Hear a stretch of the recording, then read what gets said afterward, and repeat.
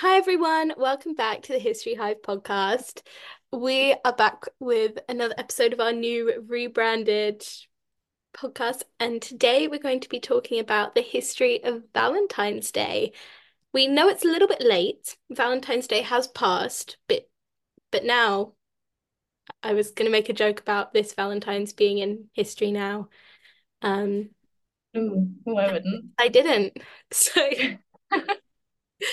but however you chose to spend your Valentine's Day with a loved one, alone, eating food in your room, or going out on the town alone,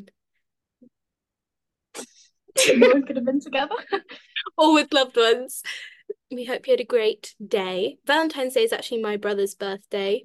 Yeah, fun fact. We never do anything lovey on Valentine's Day. It's much more surrounded by cake and burgers. But however you spent your Valentine's Day, we hope you will be curious about how our friends in the past celebrated their Valentine's Day, how on earth it started. Yeah, and I think Valentine's Day is such a big thing for us now. And like commercially, it's such a big thing. Like everyone's spending money, everyone is like stressed. And it's interesting to see where that came from and where along the way it went from something that was quite like traditional, quite religious, to something that became such like a consumer festival kind of thing. And with Valentine's Day, it's one of those things where we don't exactly know how it started and how it ties to love and all these things, but what we can do is present a number of different theories of its origins. And yeah, maybe one of them's right. Maybe they're all wrong. They're all fun to talk about. Maybe there is a right one, but we didn't write it Don't have down. So, like, kind of the first stuff we have about Valentine's Day is in Roman times, around 4th century BC, that kind of date. And there was this annual ritual to the gods Lupercus and Juno. So, Lupercus, he protected lambs from wolves, and he was meant to be the kind of the god of fertility. And Juno was almost like she guarded wives and like a wife, like a marriage thing. And so what they would do is they'd have this lottery where the young women's names were put into a box. And the men would go up and they draw a name, and that was like their match, which is like, kind of weird, but okay. And we can see it throughout the history of Valentine's. A lot of it becomes quite taboo, like the more you go through it. And so you have these church fathers who really wanted to end this tradition. And so they try and, well, they do, they replace Lupercus, this festival about Lupercus, with a festival about Saint Valentine, who had been this martyr who basically he was put in prison because he had carried on marrying young people who were in love, even when Emperor Claudius II had said he could no longer marry people, like they needed his permission. And he kept doing it in person. So there's that like idea that he supported true love and that he kind of understood what true love was. And this is where we get the saying, when people, I wouldn't relate, but when sometimes people send a Valentine and they put at the end from your Valentine. And it was supposed that when he was imprisoned, he fell in love with the daughter of his jailer. And one of his last letters was sent to her and it was signed off from your Valentine. Wow. Nothing better than a classic forbidden love story. It's like Romeo and Juliet. Yeah, but with a convict and the daughter of his jailer. Yeah, so the church really thought that they could put Saint Valentine as like the opposition to Lupercus to take the popularity of Lupercus onto Saint Valentine. And so in AD 496, Pope Gelasius outlawed the festival that was held in mid-February that was to Lupercus, but he kind of replaced it with a festival to honor Saint Valentine, and it retained the whole lottery idea because that was so like popular among the Roman community. But instead of there being women's names in the box now had the names of lots of different saints. So men and women would go and take a name from the box, and whichever saint they got, they were expected to kind of act like that saint for the next year. Can I give some more details about Lupercalia? Or the Yeah, Holy yeah. Festival for Lupicus? men, it was a pagan holiday, as we've said, but it was really surrounded around the idea of fertility as well. And sometimes men would get naked and they would kill a dog or a goat or a small animal and they would sacrifice it to the gods. And then the younger boys and the younger men would take strips of the hide from these animals and whip young women with the idea of whipping fertility into them, which I don't know logically if that would work. I'm gonna lean towards no. But it's That's wild. it is wild. What a day. And it was still celebrated over 100 years, nearly 200 years after Christianity was legalized by the Roman Empire.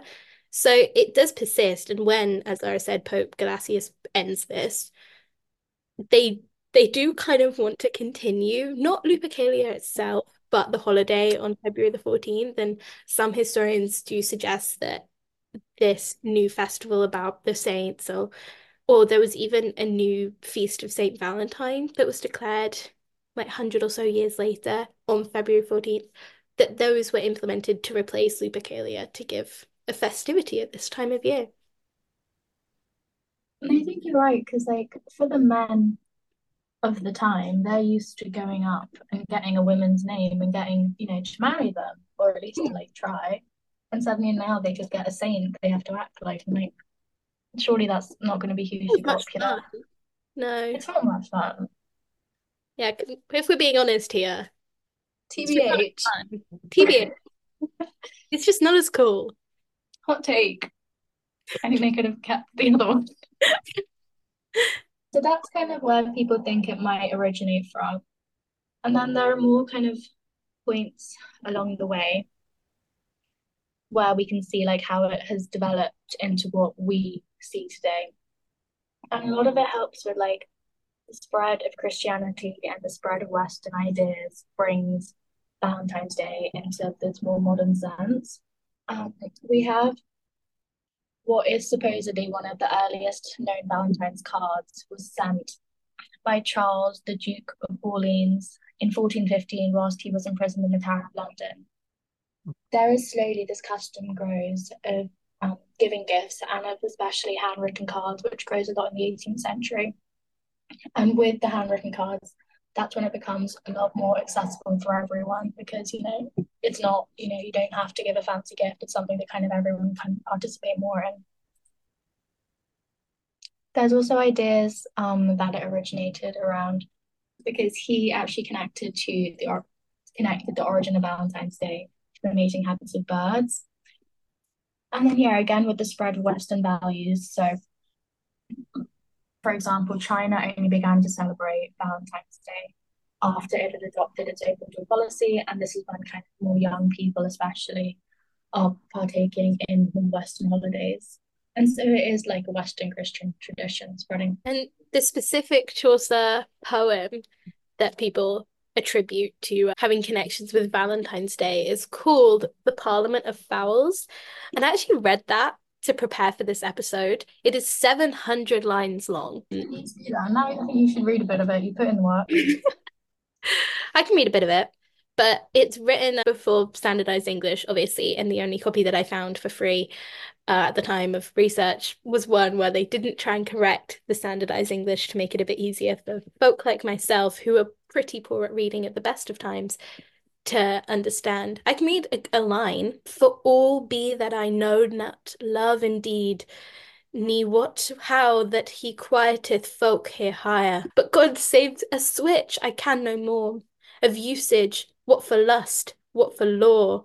On books read I offer, as I now told. I'm skipping about a bit. But I could imagine this poem, people getting going to it. It has it's fun. It's It's got love. some rhythm. I like it. Yeah. My self-imposed rhythm on that poem. Um, I like the performance of it then. thank you, thank you. Every now and again, I feel like every six or so episodes we have a mini performance. Um, No, we have one every episode. You did one last sorry, time as well. sorry. That's true. That's true. The new and improved podcast has a performance every episode. Yeah, always by Phoebe because there's just so much I passion behind what she's saying. I know. Last week it was you, wasn't it? No, it was you. Uh-oh. You you pressed the end of the Boudica song from Horrible Oh, Histories. yes, yes. I did do that. I always keep in my mind Lara's song. It was a great moment. But maybe we could talk about Saint Valentine himself and who he was. So, Saint Valentine himself, there is not just one Saint Valentine, there is not just two. There is around 30 Saint Valentines, which is really just a bit excessive at that point. So, people do speculate which Saint Valentine is the one to inspire Valentine's Day. And people have narrowed it down to two. There, not only, as I said, are there about 30 St. Valentines, there are two St. Valentines that died on February 14th. So, yeah, That's so weird. it's really weird. It's kind of crazy. What are the Um, chances? I know, what are the chances? There are also some Valentinas, St. Valentinas. So, Love that. love that. So, one of the Saint Valentines was a priest who was arrested during the Roman persecutions of the Christians, and he refused to renounce his Christianity, as most saints I feel do. But his punishment, he was placed under house arrest, and the head of the house challenged Valentine to prove his faith and to go, well, if your faith is right, show it. And he supposedly then healed a blind girl by putting his hands on her face and asking God to come forth, be with her. And it worked. The blind girl was no longer blind, and it was crazy. It was a miracle. Valentine was still executed, though, of course. It's which I find really funny. Imagine it's like, oh my goodness, she cured my daughter. Well, it's a Not shame. enough. Never mind. But then there was a second Valentine, and this was about hundreds of years later, maybe, who this Valentine was also known to heal physical disabilities. And this bishop healed one particular boy who could not speak, and I think he had problems with his joints, and had this miracle. And again, what do you do when you have a miracle maker? You place them under arrest, ask them to renounce their faith, and when they don't, you then behead them. And this is what happened to the second Valentine, also on February 14th. It's strange that it did happen twice. And some people even speculate that these were just the same people, the same person, and stories have been a bit confused because they are quite similar stories. But either way, we're not sure which Saint Valentine this is, and this doesn't, neither of them particularly have connections to love. As we've discussed, the connections of Valentine's Day to love are strange. But there you go. Those were the Saint Valentine's Day. Saint Valentine's. So I think first we can have like a little look at what Valentine's was like a bit later, so early modern England. And I mean, after this, we can look at America, and you can just see that a lot of the changes in the way Valentine's was celebrated is affected by how quickly and heavily it's commercialized in America. So sorry, the early traditions in England were that sometimes children would parade from door to door and they'd cry out, "Good morrow to you, Valentine." And it's almost like a trick or treat kind of thing because they get like food in return for that.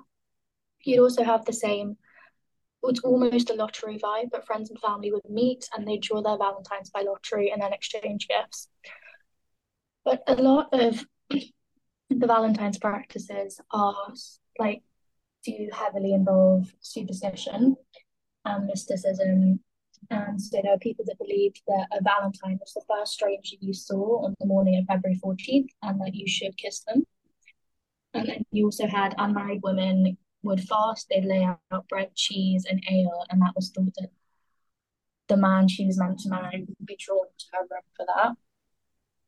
But as we move through the time, these superstitions become really taboo, and you have like very fashionable periodicals and publications start calling them vulgar, and they're just kind of criticized a lot in the media. Even though in rural communities and especially amongst children, the superstitions are really strong. And this is related to what was meant to be kind of a reform of social life, of like popular culture that happened over the early modern period. And you have a lot of the educated elites are trying to suppress anything that's anti-Christian. So stuff like fairs, folk telling, magic, carnivals, they're all becoming very taboo. And Valentine's Day was included within all of this because it was a threat to, an ordered Christian society. It was an excuse to kind of be drunk and to sin, and it didn't really promote what they wanted to promote. So around the 17th century, you get a lot of criticism from Puritans towards the elites who participated in these lotteries. And this led to their slow decline over the century. There was this new fashion of kind of marriage being something for love. And there was a new kind of focus on self identity, individualism, and the role of choice in who you're going to marry. So, not just kind of picking out a lottery, actually choosing someone that you can about. And yeah, so by the 18th century, lotteries were taboo and they were for vulgar people. They weren't something that high society should have participated in.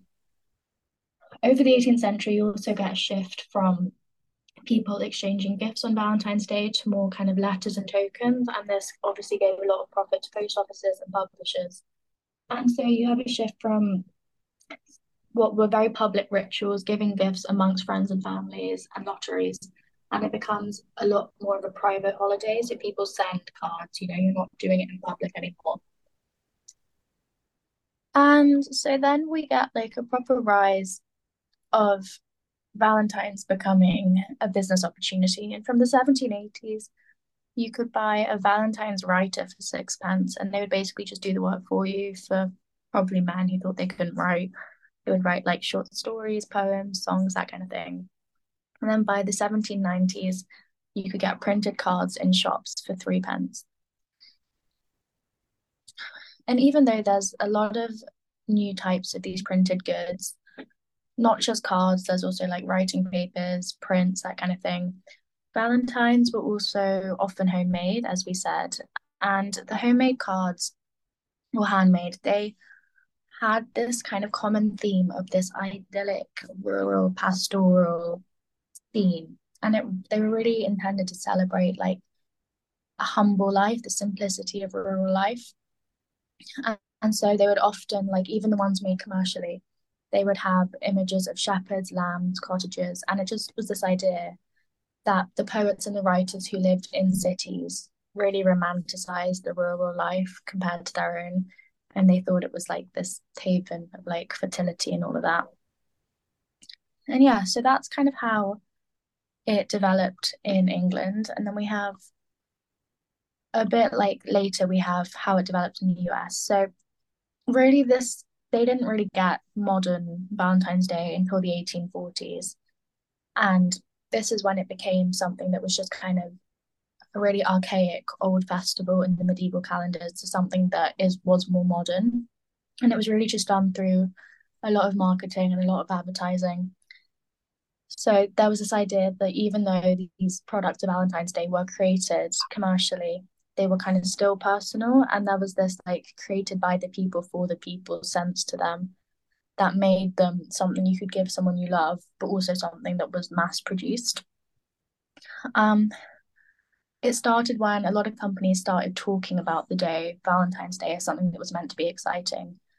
And unlike England, there wasn't this tradition of like these folk festivals in the same way. So it was much more of like an out of the blue thing.